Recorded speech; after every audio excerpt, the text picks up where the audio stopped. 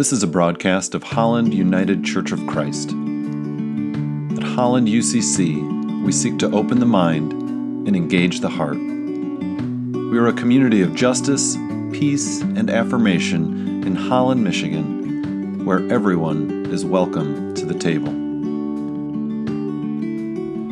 The Holy Gospel according to Mark 13, 1 through 8. As he came out of the temple, one of his disciples said to him, "Look, teacher, what large stones and what large buildings." Then Jesus asked him, "Do you see these great buildings? Not one stone will be left here upon another. They will all be thrown down." When he was sitting on the Mount of Olives opposite the temple, Peter, James, John, and Andrew asked him privately, "Tell us, when will this be, and what will be the sign that all these things are about to be accomplished?" Then Jesus began to say to them, "Beware that no one leads you astray. Many will come in my name and say, 'I am he,' and they will lead many astray. When you hear of wars and rumors of wars, do not be alarmed. This must take place, but the end is still to come. For nation will rise against nation, and kingdom against kingdom. There will be earthquakes in various places. There will be famines. But this is the beginning of the birth pangs." For the word of God in Scripture, for the word of God among us, for the word of God within us. Thanks be to God. Well, humans are capable of building some incredible structures, right? From the Great Wall, China, to the pyramids, to the Taj Mahal. Wondering, what is the most impressive human-built structure that you have ever seen firsthand?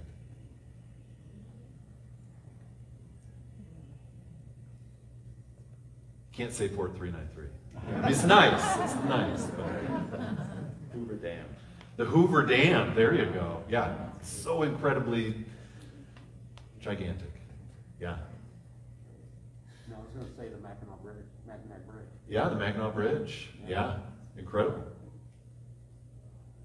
Taj Mahal. The Taj Mahal. Wow. All right, there you go. Notre Dame. Notre Dame. Before fire. Yeah. Yeah. Cathedral in Barcelona. Cathedral in Barcelona. Yeah, some impressive stuff. I think for me it maybe be the Blue Mosque in Istanbul, which was a 5th, 6th century Christian church originally, and then over time became a mosque, and it's just so huge. It is just incredibly large and beautiful and ornate. And maybe second to that, I'd say the Alhambra in Granada, Spain, a Moorish castle complex that is unbelievably beautiful, long, winding, so ornate, so much detail. And when we see things like that, it almost blows the mind that these things were made by human beings. And the ancient temple in Jerusalem was one of these kinds of structures. It was one of these kinds of structures. In fact, it had been rebuilt by Herod, and in the ancient world was considered more or less to be one of the marvels of the world. And listen to what 1st century historian Josephus says about it. He says, "Now the outward face of the temple was covered all over with plates of gold of great weight. And at the first rising of the sun reflected back a very fiery splendor and made those who forced themselves to look upon it turn their eyes away, just as they would have done at the sun's own rays." So he's highlighting just certain parts of that temple were just plated with gold and in such a position that when the sun rose, it was like staring into the sun. That majestic and amazing. And then he says, "But this temple also appeared to strangers when they were at a distance like a mountain covered with snow. For as to those parts of it that were not gilt or gold covered, they were exceedingly white. And of its stones, some of them were 45 cubits in length, 5 in height, and 6 in breadth." And so the temple would have been the most incredible human-built structure that anyone who was born in Galilee or Judea, such as Jesus or the disciples, had ever laid eyes on. Just one of those, like, wow things that you see. And you add to it its spiritual significance as the meeting place between God and humanity, and you have something that is foundational for one's understanding of the world, for one's understanding of God, of humanity, of your place in it. It was the center around which everything else rotated and made sense. And so the disciples, as they're leaving the temple, marvel again at it. Wow, teacher, look at this thing. Look at these stones. Look at this building. It's so incredible. And Jesus responds with the unthinkable. Do you see these great buildings? Not one stone will be left on another. They will all be thrown down.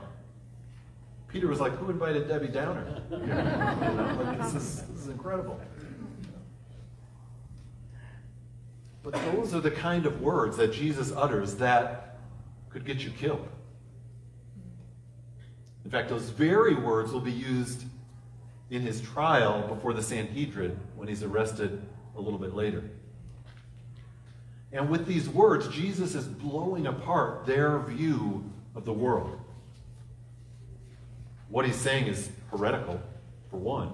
And by repudiating the temple state, he's undermining the entire socio-symbolic world of Judaism.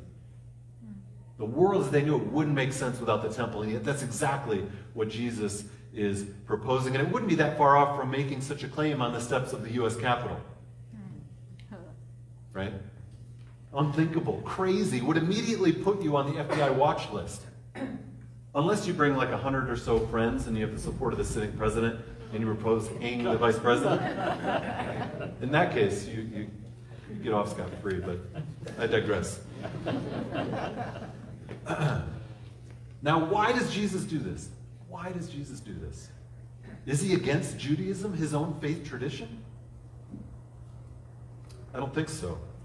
His objections, it seems, have been consistently based upon one criterion: the system's exploitation of the poor and the vulnerable.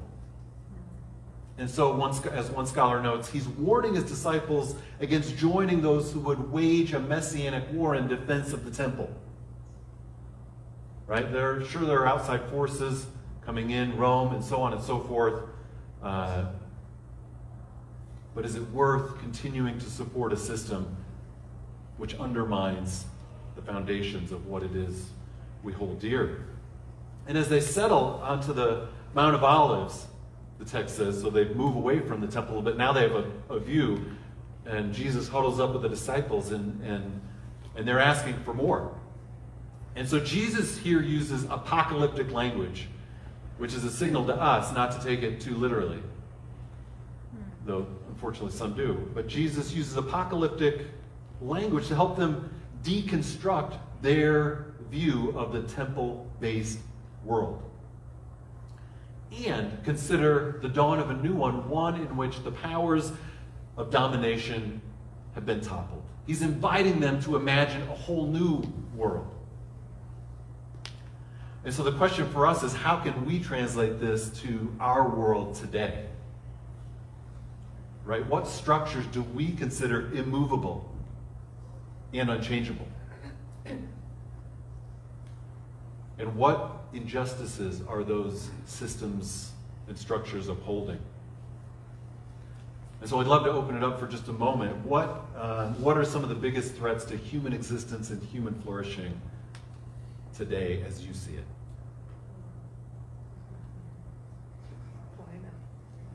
Climate, yeah.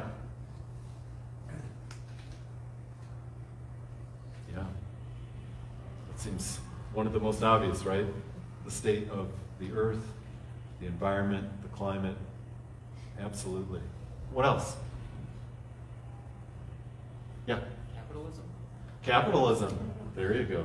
That sounds heretical, though. So keep that under wraps over there, Steve. Yeah, one of the things that drives the problems that we have with how we care for the earth and the changing climate and so on, right? Because we have these engines of market that need to just keep turning, keep growing, ever expanding, even though we live on a planet with limited resources. What else? Yeah, Bob? The continued reality of racism. Yeah, continued reality of racism. Absolutely. Dualism? Dualism, okay. Do you have more on that? It's just divisive. Yeah, kind of over and against one or the other, a binary that we can say you're with us or you're against us kind of thinking. Absolutely. Yeah. Big data and artificial intelligence. Okay. Yeah. Oh. Big data, artificial intelligence. I was reading about one person, it's like a futurist kind of person, and I think back in 2003 he wrote a book where he said, I give humanity about a 50-50 chance to last another 100 years. Just to lighten the mood a little. Yeah. But one of the things he noted was our ability to destroy ourselves, right? We have created the means to wipe ourselves out. And with with the dualism noted, with the lines we draw, with who's with us or who's against us, ugh, yuck. Yuck. So there's a few things, right? There's a few things. We have another one? Yeah. Denominationalism All right. and religious points of view that divide. Yeah, religious divisions, sure, part of the wider problem of divisions. I'd love to think about a world where there aren't borders, where we all belong to one planet, and you can have your ID of planet Earth. I know it's wishful thinking, but all these borders, and then what's ours is not yours, and we're going to fight you over it. That stuff drives me crazy. White privilege. White privilege, absolutely. Yeah, tying in with what Bob said, absolutely. The destruction of worldwide democracy. Okay, the threats to democracy, absolutely.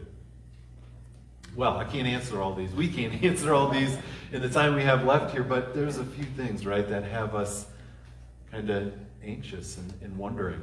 And, of course, we tend often in our lives to think about the shorter term, right? How will I get through this month or this week or even just today? And we often think about organizations and institutions we're directly connected to. We might think about our job, the company we work for or we own. We might think about a school or institution that we're connected to. We might think about our church. We might think about how will those things survive for the next 5, 10, or 20 years, right? And those are all important, of course, but we also have to think bigger and wider and longer term. We have to consider how humanity itself will survive. And sometimes we've asked this question at Pub Theology gatherings, do you think humanity will survive in 1,000 years, 500 years, 100 years? Now, this is a question I actually wasn't allowed to ask for the first 30 or so years of my life, because my theology precluded me from even that being something one would think of.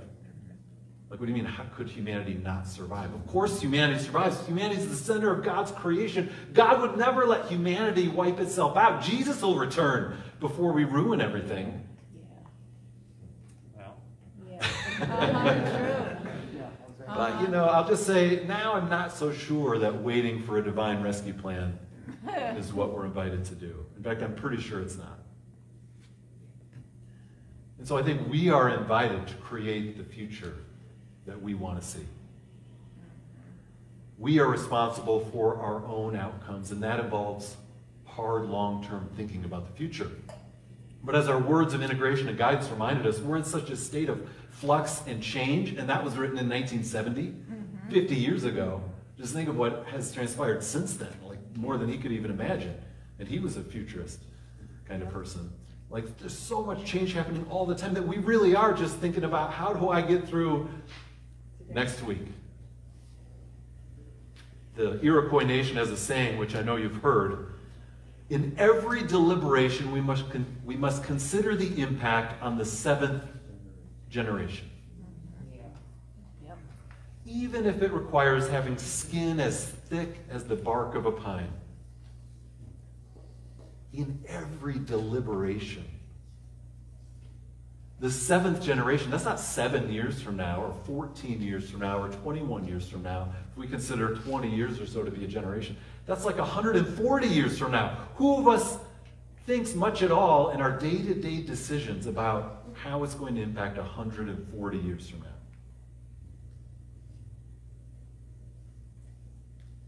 We don't often think that way. And of course, that's not the kind of thinking that gets anyone reelected to a 2 or 4 year term. Right? We want results now. We want change now. And we're not allowed often by our very systems to think that far into the future. I shared a photo on social media the other day, perhaps you saw it, which showed a huge highway. I think maybe it was part of the Autobahn in Germany. It was like this 6-lane highway right alongside a waterfront area, body of water in Dusseldorf, Germany. And so 6 lanes, and I think even on the side of that was another road running parallel. See this beautiful, potentially beautiful waterfront, but it's covered, paved over with tons and tons of concrete and automobiles, trucks, spitting out exhaust all day, every day. Well, at some point, folks who love and care about that city thought about what kind of impact, what kind of future they wanted to leave future generations. And underneath this image is a picture of that same spot just from a couple of years ago, and now that 6-lane highway is gone. And in its place is a green space where the photo shows people sunbathing, having a picnic, looking at the boats in the water. And instead of that 6-lane highway, there's now a much smaller pedestrian path lined with green shade trees. I mean, you wouldn't even think it's the same place, except you could see some of the buildings in the background. So you can tell it's the same city. It's incredible. That is thinking about the future. Well, I saw a graphic recently, I think one of you posted, that U.S. carbon emissions per capita way outpaces that of our friends to the north in Canada or in Europe. Right? Our consumption-based style of living, going back to Steve's comment about capitalism, it's unsustainable, and our country leads the way, unfortunately. Well, happily, there are folks trying to make things different. Folks at places like Congress for New Urbanism who have started something called Freeways Without Futures. I love that. Freeways Without Futures. And they highlight that there are no examples of a neighborhood that improved when a highway was cut through it, over it, or near it. One of their spokespersons put it this way: we've shown that when you take the highway out of the city, it gets better. It's that simple. And there are successful projects in places from Portland to Philadelphia and many places in between where the greatest highway infrastructure projects are projects of deconstruction. And this is happening. Not enough, but it is happening in places. And these communities are trading highways for boulevards, for connected streets, for pedestrian paths that create place and space for public transit, for pedestrians, for cycling, for nature, of all things. And so we have to press for these changes from our city officials, our elected leaders, but we also have to look within. Say, how am I living? How am I voting every day with what kind of future I want, with the purchases I make, the decisions I make, and so on? How can I be a part of the change that I want to see? Oren Lyons, chief of the Onondaga Nation, says one of the first mandates given us as chiefs is to look ahead. To look ahead. To make sure that every decision we make relates to the welfare and well-being of the 7th generation to come. What about the 7th generation? Where are you taking them? What will they have? He says, every decision we make.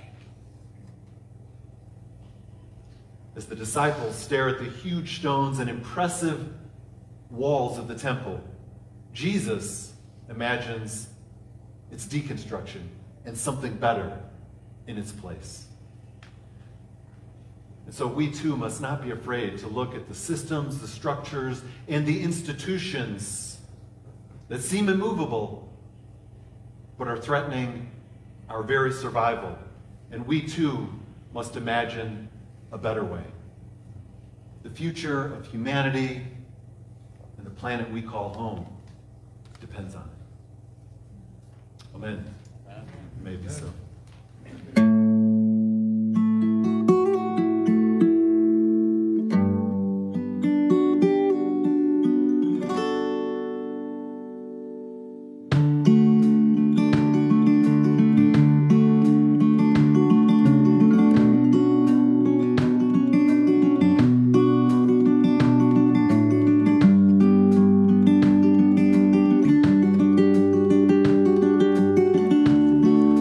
You are invited to join us for worship on Sunday mornings at 10 a.m. streaming on Facebook.